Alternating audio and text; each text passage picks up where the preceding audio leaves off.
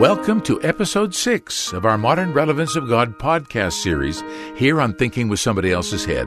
I'm Richard Lloyd-Jones.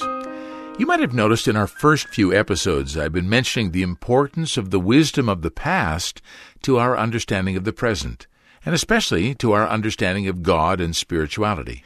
That's not been by accident. There were some smart dudes back then, and Norberto Keppe's work has been, in part, about going back and rescuing the correct knowledge from these great thinkers and sages throughout history. That's really not a modern view, I know that. We tend to be much more of the mind today that what went before was interesting, perhaps, as an archaic allegory, but hardly relevant anymore in our digital app for that do all your banking online superiority. We just threw away all those guys with a dismissive shrug and a raised eyebrow. What could Aquinas or Plato or the Divine Comedy possibly teach us about the important stuff in life, like creating passive income or lowering our toxic exposure or reducing our carbon footprint? In Mrs. Kent's English Lit 12 class way back when, not quite Middle Ages, but still a long time ago, we studied Milton's Paradise Lost, studied the language and the rhythm, the poem's epic story and heroic nature. Bloody long thing, I thought at the time. The poem tells the story of the war for heaven and of man's expulsion from paradise. Benjamin Ram, in his recent BBC article, Why You Should Reread Milton's Paradise Lost, declares it to be a powerful meditation on rebellion, longing, and the desire for redemption. But I think we're missing a point here. Paradise Lost is not just an allegory about nonconformist, anti-establishment rebellion. It's a real story about what really went on, a real event with real people, a story that continues right up to this present moment. And I know how that must sound here in the 21st century, like I've just suggested there was no moon landing, right?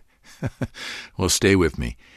In this episode, we'll introduce a scientific explanation of the biblical story of the fall of man, and see if we can't rescue the story from the clutches of ancient mythology and restore it to its rightful place as the real story of man that we ignore and banalize to our peril.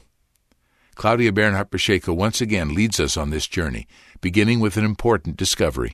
I consider the discovery of inversion the most important scientific discovery of the century, if not of all times. Keppe was able to discover how human beings perceive reality upside down, how human beings created a society upside down, created laws that are upside down, the style of life, the way we perceive the universe. Everything is upside down.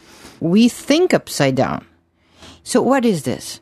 Feeling attracted to evil and to what religious people call sin and what we call pathology.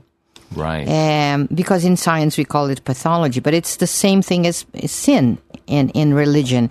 Inversion in man, in the psychological level, social level, and the inversion in the spiritual world. So looking and reading Genesis 3, we have the fall of man, yes. Well, first of all, the fall of man relates to the tree of the knowledge of good and evil. Right, yes, right away we have exactly. a clue. Right away we have a clue here.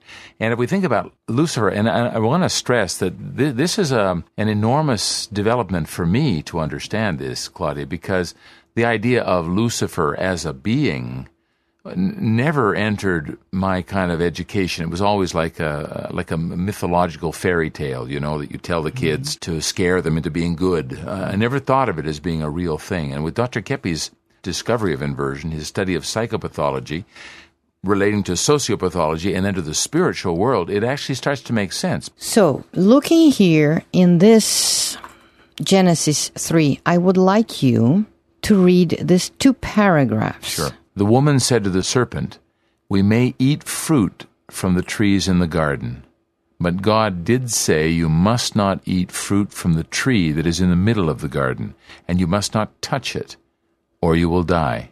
So first thing here, very important.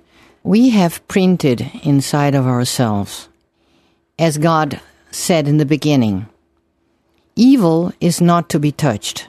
We cannot eat from this. We cannot feed or get fed, energized, or anything good from evil. So evil is something that causes death, period. Brings sickness and death. But, just continue. The serpent. You will not surely die, the serpent said to the woman, for God knows that when you eat of it, your eyes will be opened, and you will be like God, knowing good and evil. Here starts the deception that Satan or Lucifer did to Eve and Adam. When it said, if you eat this fruit, your eyes will be opened. And it's the fruit of knowledge of good and evil. Saying that if they eat, if they accept evil and good, they will have something plus. An advantage. An advantage, and they would be like God that knows good and evil. So here we see many, many important things that are deceptive and that Kepi realized when he started to study psychopathology. And as a consequence, applied the psychopathology to spirit pathology. So in metaphysics, Kepi follows the Greeks, who said, evil does not exist by itself. So you cannot have any knowledge about evil in itself, because evil has no existence in itself. Evil is the absence of good, is the absence of knowledge, is blindness. When they said, invertedly, the eyes of Adam and Eve opened and they saw. Right. As if before they were blind. Because being only in good, they were blinded. And being in good and evil, they would see better things.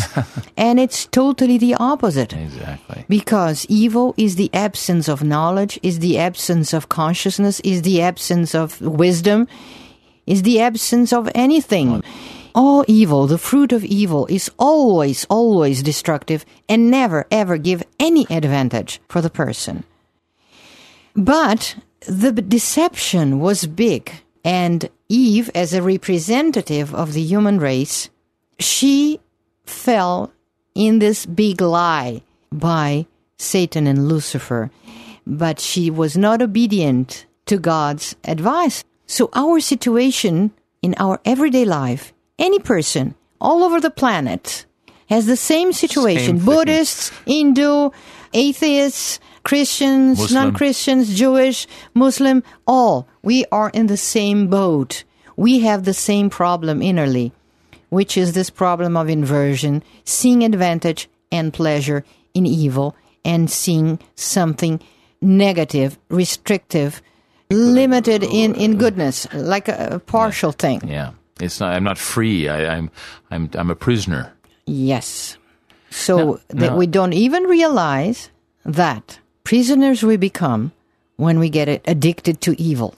So then we are really, really, really not free anymore. We become slaves of pathology. This is absolutely, absolutely true.